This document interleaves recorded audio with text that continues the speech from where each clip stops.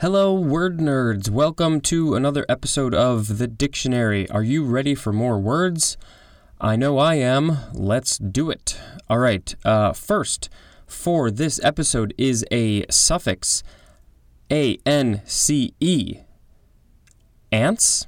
That's probably how it's pronounced. Let's find out. This is a noun suffix from a year that it does not tell me. I should probably be used to that with prefixes and suffixes. All right, number 1, action or process, as in furtherance. And then it also says instance of an action or process, as in performance. 2, quality or state, instance of a quality or state, as in protuberance. 3, amount or degree, as in conductance. Next we have ancestor. This is a noun from the 13th century, 1a, one from whom a person is descended and who is usually more remote in the line of descent than a grandparent. 1b, we have the synonym forefather. 2, we have the synonyms forerunner and prototype. 3, a progenitor of a more recent or existing species or group.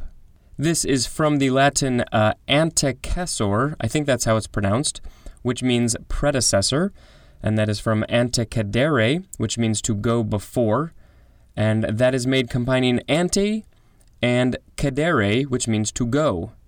Next we have ancestor worship.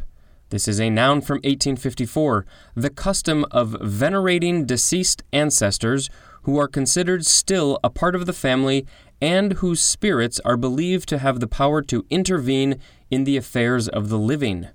Next we have ancestral. This is an adjective from the 15th century, of, relating to, or inherited from an ancestor, as in ancestral estates. Ancestrally is an adverb. Now we have ancestress. This is a noun from 1580, a female ancestor. Very short definition. Now we have ancestry. This is a noun from the 14th century. 1, line of descent. Lineage is a synonym, especially honorable, noble, or aristocratic descent. 2, persons initiating or comprising a line of descent. And ancestors is a synonym. Next we have anchises. I think that's how it's pronounced. I wanted to say anchises, but the pronunciation guide is telling me it's anchises. Capital A-N-C-H-I-S-E-S.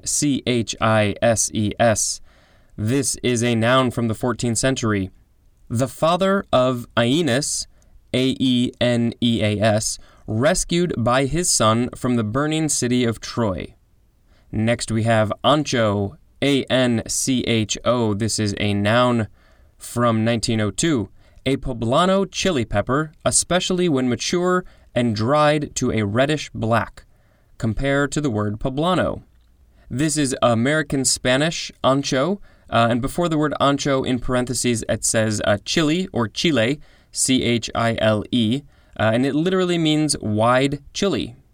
Next, we have the word anchor, A-N-C-H-O-R, and I think this will be the last word for this episode. It's also the first form of anchor. This is a noun from before the 12th century. 1, a device usually of metal attached to a ship or boat by a cable and cast overboard to hold it in a particular place by means of a fluke that digs into the bottom. 2, a reliable or principal support. Synonym is mainstay.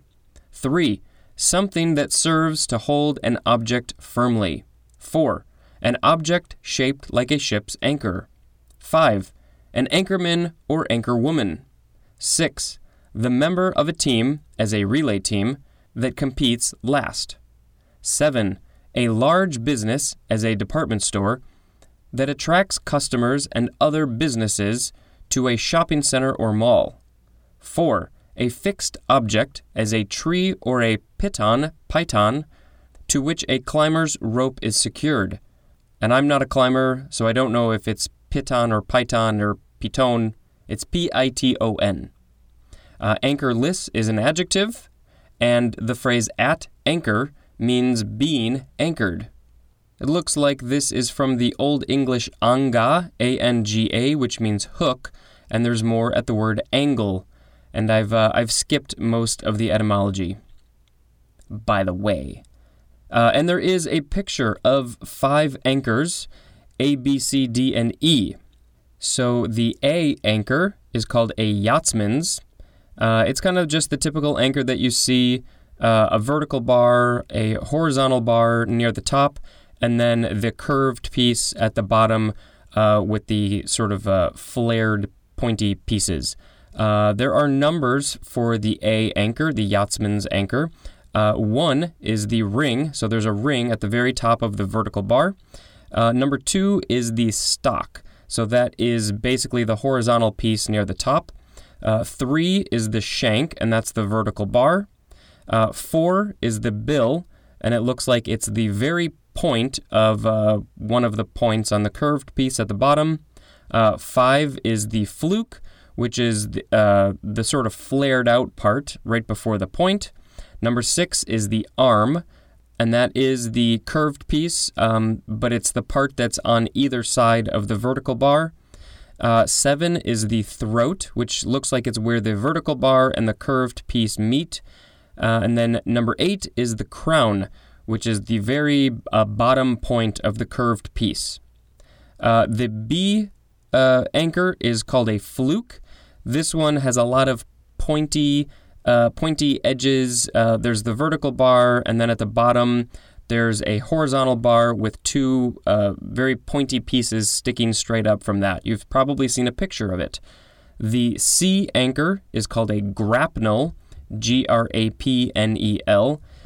So this one is similar to the very first one, but there's no horizontal bar at the top, and instead of having 2 curved pieces at the bottom, there's 4, so they go off in 4 different directions.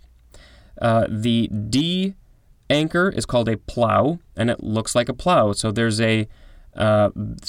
the vertical bar, but in the position, in the angle that they have it in, it's more of maybe a 10 to 20 degrees from 0. That doesn't really help if you don't understand what that means. It's not totally vertical. It's just sort of going off to the side. And then underneath that is a thing that looks like a plow. So go look up a plow, or just go look up a plow anchor, and you can see what it looks like. And then finally, we have the E anchor. It's called a mushroom, and it pretty much just looks like an upside-down mushroom. So we have the vertical piece, but then at the bottom, it looks like it's a bowl, pretty much. So that will end this episode. Thank you for listening. I'm going to go ahead and record a few more. And next will be the second form of the word anchor. And when I recorded this episode, I totally forgot to mention this, but today, August 3rd, is my grandfather's 94th birthday. So happy birthday to you, Russ. I'm sure I will be celebrating with you around the time of today. That was a weird sentence. Thank you and goodbye.